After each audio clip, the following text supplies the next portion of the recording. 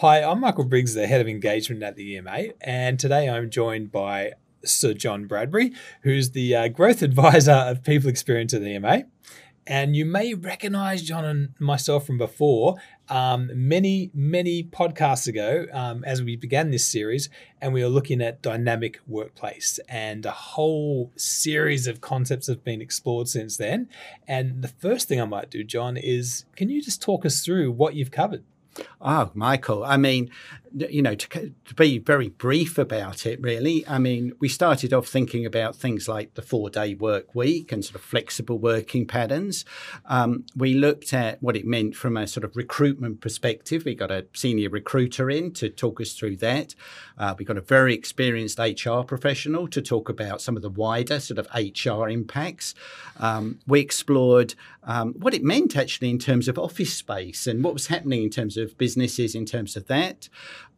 We talked to an organisational psychologist about, the challenges of teamwork and leadership when teams were not all in the same place at the same time. We've talked to organisations about, what the way the world of work has changed and what this has meant for their value proposition to existing employees and possible recruits. So it's really gone off in a whole range of different directions. So it's a very interesting series. It is. And look, we began this series with the intention of not forming an opinion, but just presenting some current trends and data and information so members could do with it what they want. And I think we've definitely achieved that. But on the way, we've tripped over some of the solutions to this skill shortage and this well-being issue that is just blanketing the entire planet. So can I get some thoughts on that? Yeah, absolutely. I think in terms of, the sort of well-being, which has definitely been something that's sort of, I suppose, risen up the agenda during the year, looking at the research that came out from EMA's own survey on that with NIB, and thinking about, that cause of sort of stresses in the workplace, about why so many of us have been feeling perhaps under pressure physically or had some emotional effects from it, is often to do with the sort of design of work. And the biggest thing that's been impacting the design of work has really been the shortage of people to do work at the moment. So it becomes, what could organisations start to do to address perhaps some very immediate presenting sort of needs in terms of people that are feeling a little bit more under pressure, but also what can organisations do to, help ensure that people don't start to feel burnt out and stressed out and can still come and give their best in the workplace and be their best selves at home. Brilliant. And look, I've got 2 examples that I'm going to share and maybe get your comments on it. And the first is a nameless cafe brand that I rocked up to on the weekend, and there was about 30 tables and 10 people in the restaurant, and they told me there'd be a 40-minute wait for food. So it's funny because pre-COVID Michael would have said, no, I'm out. But post-COVID Michael knew that would be a lack of resources, or the pressures. So I kind of said, I'll go away and think about it and I might come back. Are you seeing that still in evidence in the workplace? And are you hearing that from members that they're still struggling to the degree they can't just provide a sort of level of service that's pre-COVID expectation?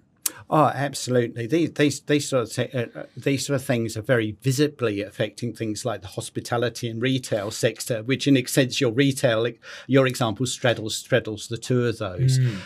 Certainly for retailers, for example, they're well aware that they're short of staff. That leads to an impact of perhaps queues and frustration of customers growing, and in turn that leads to pressure on staff, which can lead to more staff deciding retail isn't for them and leaving, which again completes that kind of downward vortex of pressure for individuals. And certainly in the hospitality sector, huge challenges there. I could tell a quite lengthy story about my trip to Queenstown in the October school holidays, but the headline from that was it was very difficult to go out to a cafe or restaurant there without pre-booking, and every single one of them had signs up looking for staff. So there are particular sectors that are continuing to be under pressure. And as the sector's under pressure, so the staff are under pressure too. Look, it makes sense. And another example is I ordered something online, and they were out of stock, and then they wrote to me and said, look, it's going to be a week and a half just because supply chain issues. And I guess I'm raising these because what the podcast series covered was what people are doing to deal with these, both from an internal perspective and with their clients. But nothing has changed yet. The problems still exist. And so I think the solutions that we covered in the podcast are still relevant. So what are some of your biggest takeaways over this series? Like, what for a businessman or for a businesswoman who's out there going, give me a summary, John, of what should I be doing? Well, I think there were two really great podcasts with two CEOs that came to us from very different perspectives, actually, originally.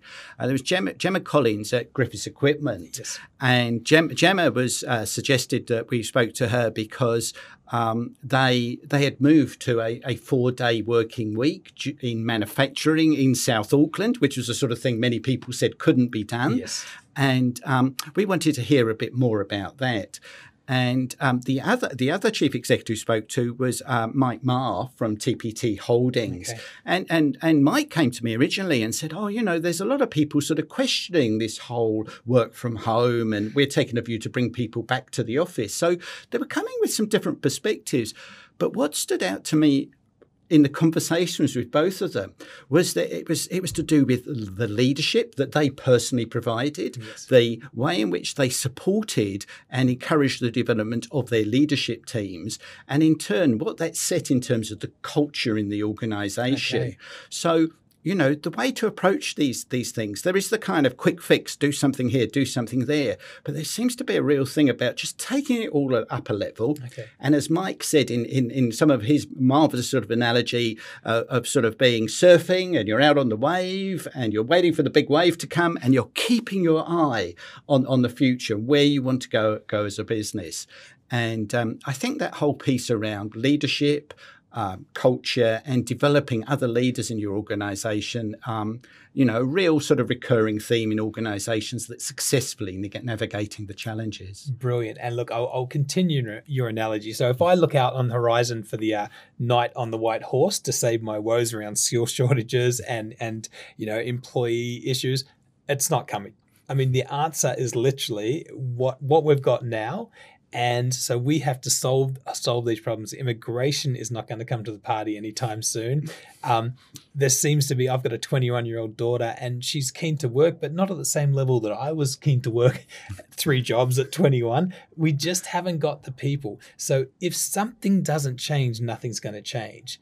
And where do you think the biggest changes are going to come from a system of work, a work design perspective? Oh, yeah, that's a really big question, and there's lots of ways to kind of chunk that down and think about things that you can do. And I think that's part of it, is like think about what's within your control and actually taking control of the situation.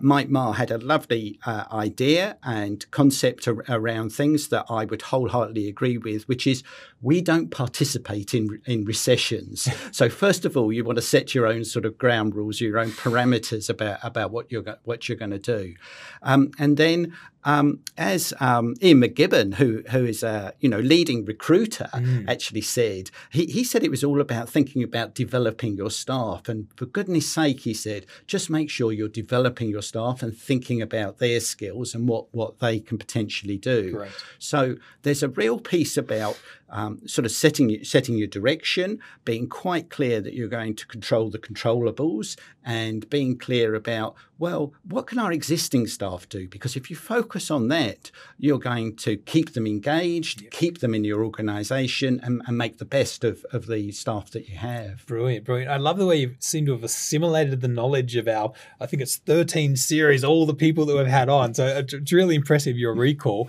What is one of the most memorable of the series? Like, is there anyone that you still think about and go back to? Yes.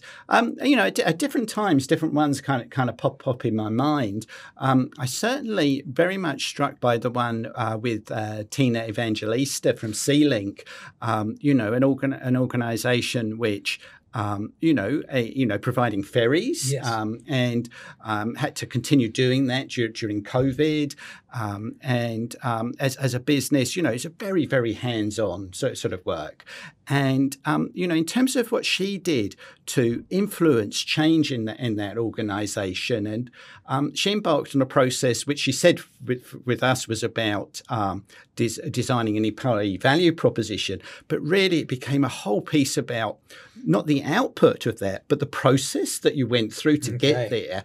In itself builds engagement of people and got people excited about the organisation and built commitment. And even before they got to the point of launching their new employee value proposition, they were seeing employee engagement go up in their scores. Great. So that's a story that sticks with me a lot. Brilliant. And every time I see a ferry, I think of it. Yes, and that's really cool. Well, I know for a fact that we were experimenting with a podcast series, and we weren't sure what the reaction would be, but we've had thousands of views of these podcasts. So I guess there's a sense that this is something that our members want more of. And if you're out there, please comment in the tabs under the video on Spotify and just let us know. And also probably what things they want us to cover in the future. We might have raised more questions than we answered. I'm not really sure. Looking back, sometimes I'm not sure, but we certainly want to keep moving forward and touching issues that maybe the conventional webinar or an event's not going to cover. So what do you think are some of the things we could look at in the future, John? Yes. It's this area is something where, I thought you were being very ambitious in terms of both the number of podcasts we could run and the audiences that we'd get for this. But I'm really happy to say I've been proved wrong on both those, because every conversation we have seems to lead to another one, yes. Seems to suggest another area to look into. We had things like when we're talking to people about the 4-day working week, we start to hear about these things called gift days. Okay. And we start to ask people, well, what is it that you do on your gift days, and what's sort of possible there? And Jared Hart, amongst all his reams and reams of research and data about productivity and well-being and recruitment and retention, he came up with this lovely story about how somebody just used their gift day to spend more time with their partner, who's a chef, and how there's a very happy ending to that in terms of the family is no longer 2; it's going to be 3 very shortly. Right. So you start to wonder, well, what is it that we can do in terms of the ways of work that's different? There's been a lot of attention in the past, perhaps, on hours of work, and when people talk about flexible working, it's been about times that people work. What's really noticeable is there's lots of things about where work is done and how work can be done effectively with that. And we had a very interesting interview with, or a discussion, I should say, really, with Matt Hockey, who works for CBRE and is a sort of property manager there. Okay. And I really never expected in an HR kind of podcast series to be talking to someone like that. But, with that, he was able to talk to things like, what organisations are doing to make their workplaces more attractive to the particular demographics that they want to work for them, who will then come to work, enjoy being at work, and build collaboration through that. So I guess those are some of the sort of avenues we've gone off in. Things that I guess I would like to explore more in the future would be, thinking about, this is a very multicultural place in terms of Auckland and New Zealand in general, yes. And just thinking about the things that organisations can do to better address some of the issues around what's the representation of Pacifica or Māori in your organisation, and what would that kind of mean, because these are growing populations, they're important populations to us as an organisation that not only wants to grow business but grow communities too. Yes. So lots of different areas to go off on, but that's an area I'd really like to explore a bit more. Bro, I mean, that sounds great. And we all know that the beauty of diversity, not only just in new thinking and decision making, and even challenges, just to make you stop and think, is this the best way? Just because we've always done it this way. So I really would love to see something like that in the series. But I want to stop for a second and thank all of the people that participated. So they were very generous with their time and expertise, and they were really full of knowledge on a subject that didn't really get a lot of mainstream sort of time. And I'm seeing it more now in the media and the press.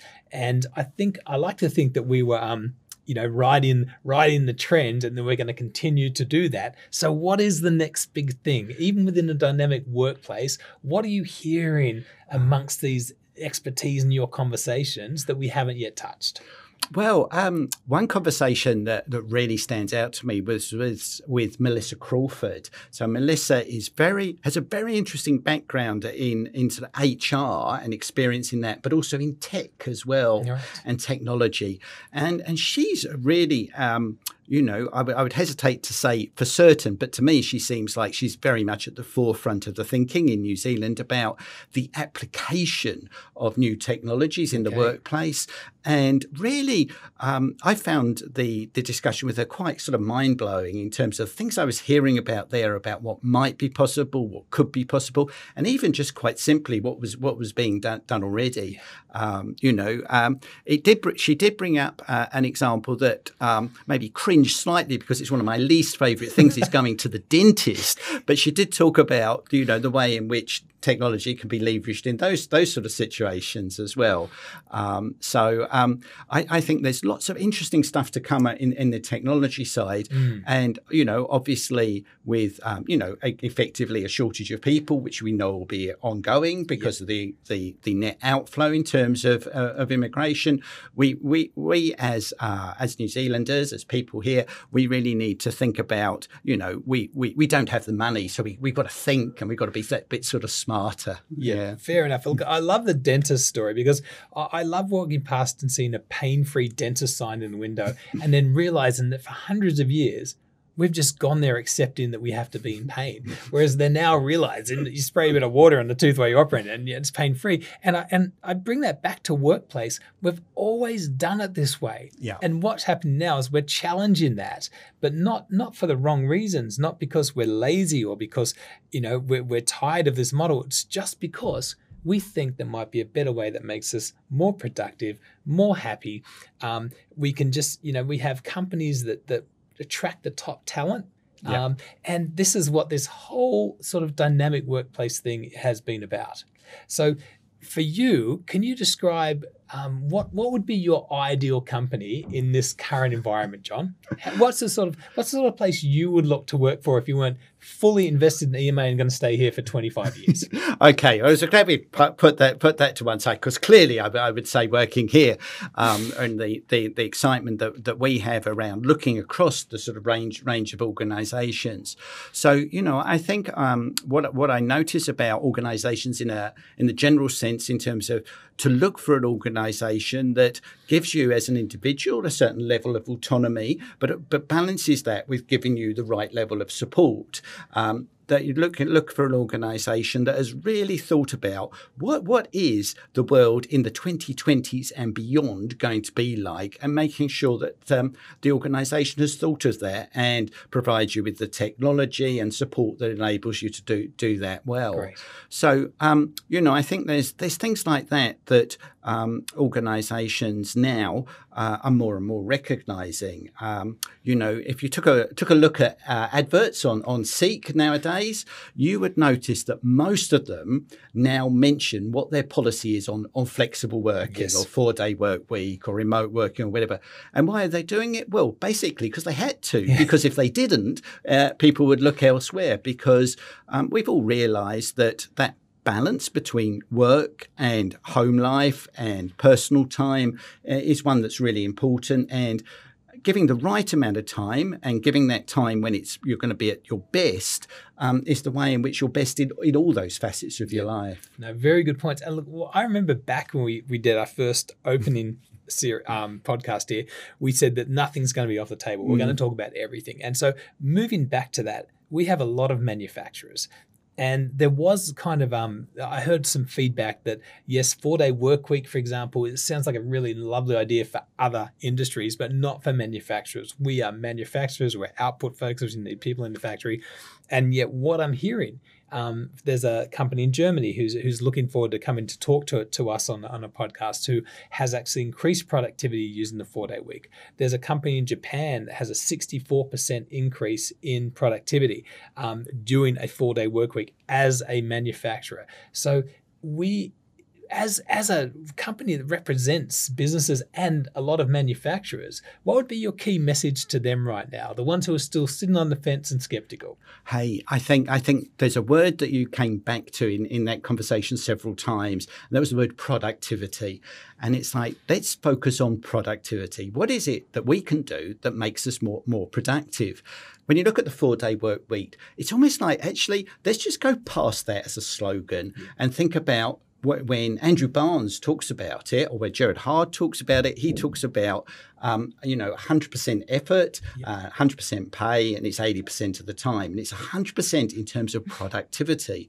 And it's really, let's just make sure that that's what we're focusing on. So let's focus on productivity. How do you get there? And let's open our minds to think about what are ways that we can do it. It's not, that's the evidence is showing that organizations can get results through using the 4-day work week methodology. There's other methodologies too. There's other things that organizations can do to improve productivity, to improve engagement. If I go back to the Gemma Collins interview, the thing there that I was hearing from her was there was a score that she gave about the level of engagement in the organisation, and she talked about that's where we were when I first went there, and it was like this astronomically high score. I'm like, my goodness, most people are happy when it's above sort of 67%. They're in their 80s, and then she talked about all the challenges of COVID, what they'd done there, and the engagement score went up again after all that. So there's lots of good things that you can do to sort of measure and just think creatively, think without being a little funny about it, think dynamically about your workplace, think what could be done differently, and don't accept what's always been done in the past. Look for what are the ways that we can do it better. I love that. And I think that there was kind of a presupposed idea that nothing's broken, so why are we going to fix it? Mm-hmm. And yet I'm reading data that up to 64% of an employee's day is spent on emails and tasks that are non-essential to the business and to achieving outputs or productivity, as you said earlier. So when we look at the fact that we've got into a routine or a system of work right now, which is not the most productive, and our productivity rating in the OECD is proof of that. I really do believe the answer is something we haven't tried yet, something we haven't explored.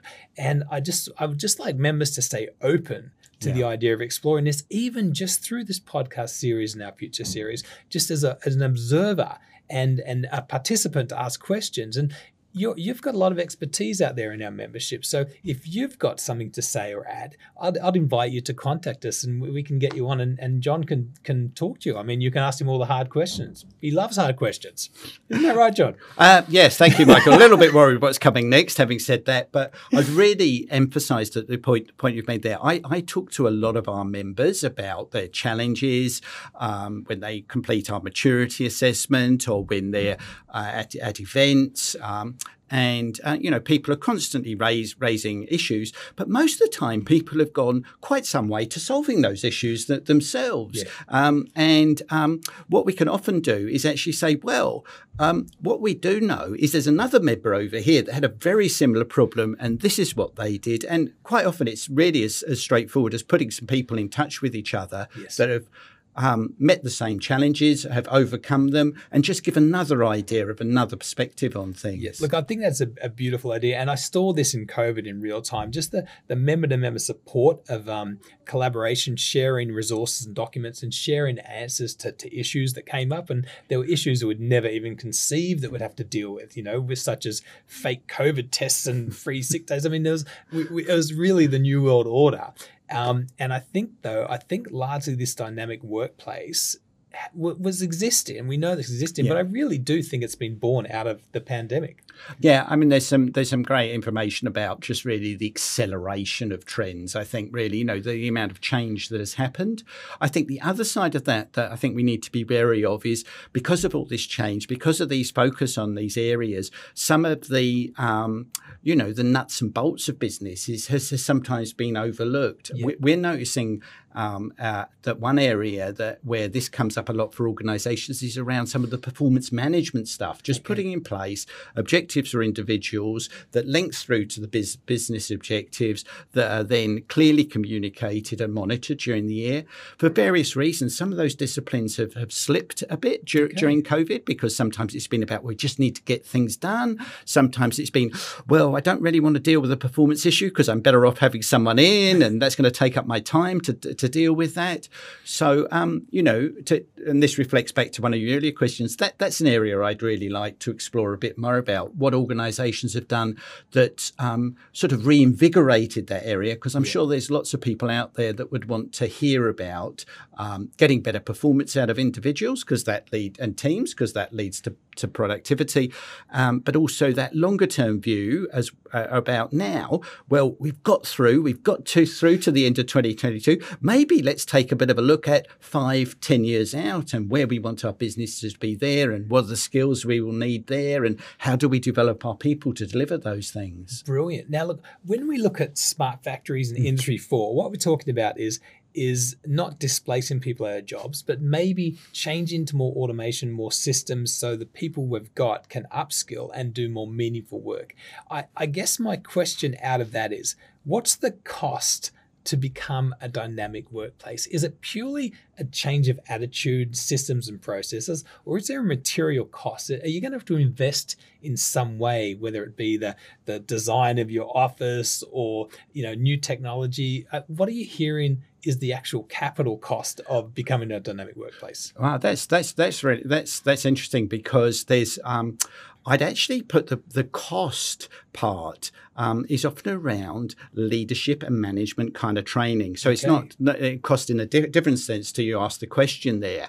But it's that part. It's about really investing in your people, in your leaders and your managers, to give them a wider skill set, because the people that are managers and leaders now, who may be people of your age or my age, we perhaps grew up in a different world, and things have changed now. So perhaps what we saw managers and leaders doing that led us, those skills are coming under greater scrutiny now.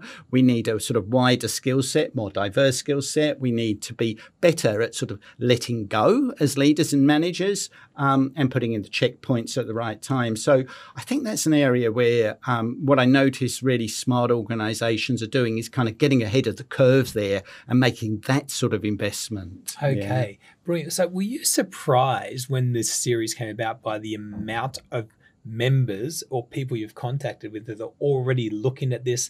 They might have already implemented it. I mean, I was surprised. It's almost like when you want to buy a car, all you do is see that car on the road. Is that a similar experience for you?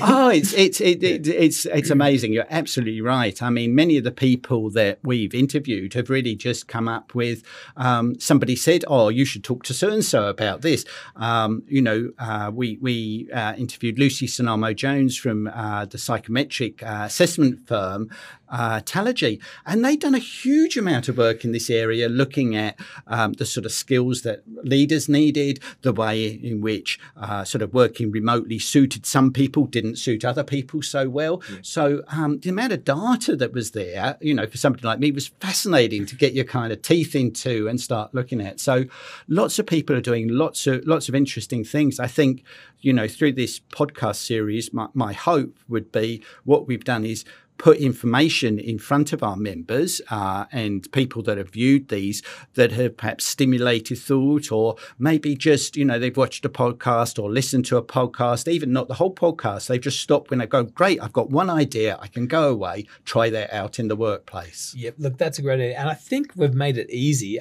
Deborah, who's amazing, and Jason behind there's cameras here making us look good, which is hard at our age, John, as you earlier referenced. They've done basically chapters of these podcasts. You don't need to watch the whole podcast. You can actually, watch the beginning and then zero into points of interest. But what I've found looking through them is that the conversations just go to places that are really interesting that I didn't even think I wanted to end up. So I would encourage you just maybe to download the Spotify and listen to the audio in your car and on the way to and from work. It's not onerous, but I do want to again say, if you've got an idea that you want to see covered here, please just contact us and we can do it. Oh, definitely. Yeah.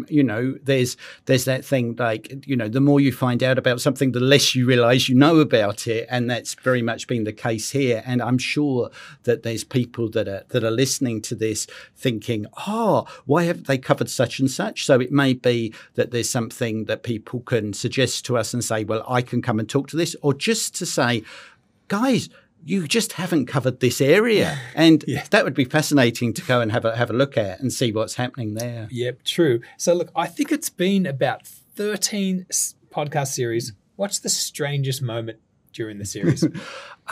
Yes. There's been a few moments where I've been sort of quite surprised by the direction that the conversation has taken. People have sort of brought up something that I wasn't expecting. So certainly that story from Jared sort of stands. Repopulation of the planet by exactly. I sort of hesitated and made a suggestion about what we should call that episode, but that was vetoed. But I think it was a very sort of positive and surprising story. I think strangely the time I spent talking to Matt Hockey about office environments, it was absolutely fascinating to sort of hear these ideas about, this kind of reversal of the idea that we want to make the office environment really attractive to make sure that people come here and feel that it's a place that they want to hang out and want to be. And I think what that really brought home to me is we've got so many different generations in the workplace. For different people, different things are incredibly important. And clearly, we would know.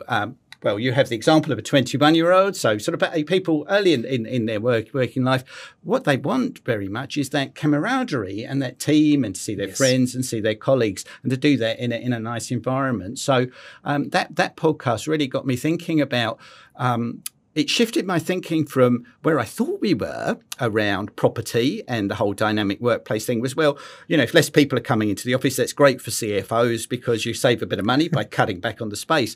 Well, actually, what Matt enlightened me to realise is that organisations are spending the same amount of money, but on a smaller footprint. And it was all about the quality of the office environment. Look, that makes sense. That makes sense. I'm going to finish with one last question. It's a doozy.